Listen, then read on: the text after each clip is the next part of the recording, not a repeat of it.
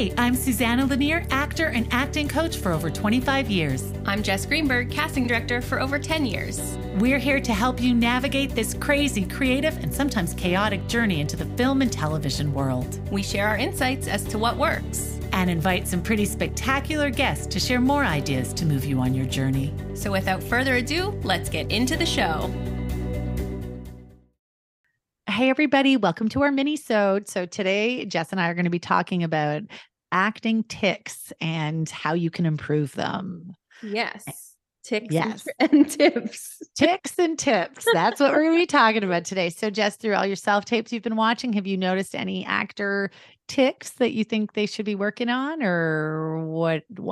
Yeah. I mean, again, it's not anything like across the board, but I would say just to be more aware of your body. Some people, right? Some people. Exactly. Yeah. I remember on Zoom one time there was an actor who he always like spoke with his hands. It was an authoritative type of role, and he was trying to get a point across, and it was so distracting. It was almost taking away the gravitas of his words because we were just focusing on the hands, and it was and I'm like, do you realize that you speak like with your hand? I'm like, just try one where you're just like chill and not using your hands so much. But specific tics, no. I remember in theater program at my high school I was in, and I would always sort of like go like this, and I find I do that the same thing now, even on the podcast. It's not like a nervous thing, but it's just comfort. So I don't know. For people listening who aren't seeing, she's playing with her hair. She's keeps kind of playing with her hair. So that's her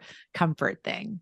So, but do you have tips on like how to fix that? Because also I find on one hand, you do want someone who you trust enough to point those things out to you.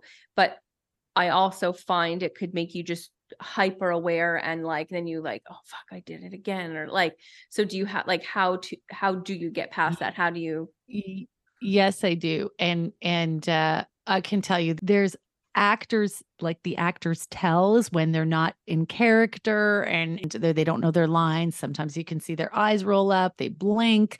Sometimes when you're hyper listening, you feel you're not listening, you do like a frown. They get the frown look. There's the hand. I'm a hand actor. That's my thing. And I'm a hand talker. That's just how I am. But it does get distracting on camera if you're, your hands, like you said, that guy. And then I have my boppers who, when they're angry, they're bopping their head because they're really trying to make a point. So, and move around a lot. I have a lot who just need to ground themselves. Yeah. So it's very tricky as an acting coach to deal with these, because it's just exactly like you said. If you tell them, look, you're moving, you're bopping your head, then the whole scene no longer becomes about their goal and their connection. It all becomes about, oh my God, don't move my head. Oh my God, don't move my head. Oh my God, don't move my head.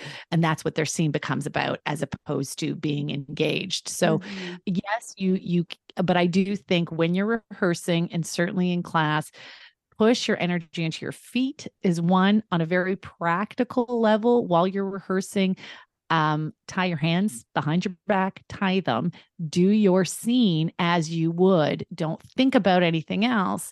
Just tie your hands. Yeah. That's it. In your rehearsal, you're not going to do that on set. You're going to do that in the rehearsal. If you're like a frown, you stick a tie my hand. Tie my hands. Yeah. I need this for the scene.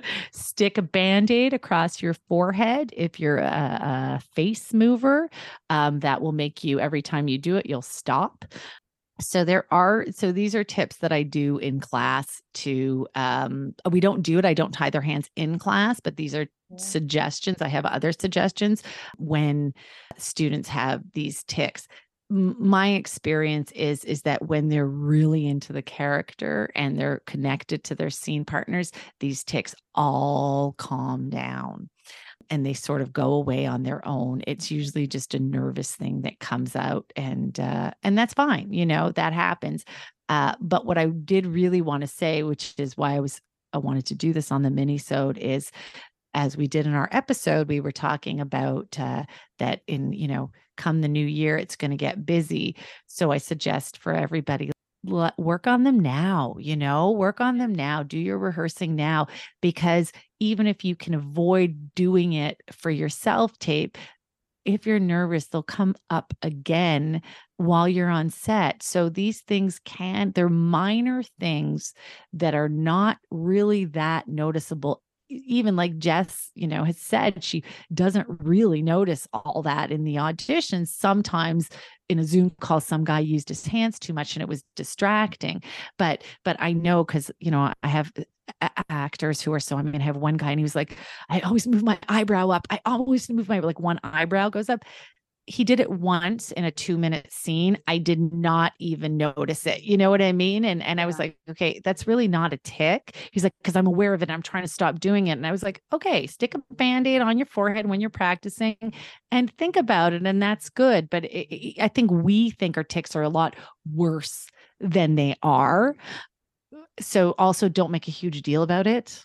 It's a minor thing and it doesn't make you a bad actor. That's what I want to say, because I think good actors, I know I have good actors who have a minor little tic here or there. And they're like, oh, I was blinking again. I'm like, whoa, you blinked twice. You're okay. Nobody's going to notice it. You've now become hyper aware of your tic. Like, work on it in rehearsal and then connect, listen, breathe, ground your energy down before you start. Think of the tip of your toes and then just do your scene and do it, So that's my acting tips and on tics. Be easy on yourself. Yeah. Be easy on yourself though, while you're working on these minor adjustments. And I mean, you don't even have to record anything new. You could literally just watch all of your self tapes that you've already done. And yes, something that review you lean to always in every scene, have a viewing party. That's a great suggestion. Have a viewing party, all the self tapes you've already done, and see if there's something that's going on that you want to work on, and then just work on it. Minor adjustments. It can be fun, and that's it. So yay, get ready for spring. I mean, I know we're not even into winter yet, but come, January, February, March, I think this strike is going to be handled. I think that's our prediction, and it's going to get busy. So now we see an end. There's a light at the end of the tunnel, I think, and it's time to get into action. Yes. Okay, everybody. Well, we'll see you next week. On Thursday, we're going to be doing our episode. It's Jess and I, and we are going to be talking about networking and building relationships. We're also going to be talking about our predictions. And Jess is also going to share her experience on Blind B. So there's a lot of great stuff coming. So enjoy it and have a great couple of days. And we will see you at the episode on Thursday. Thank you. Bye.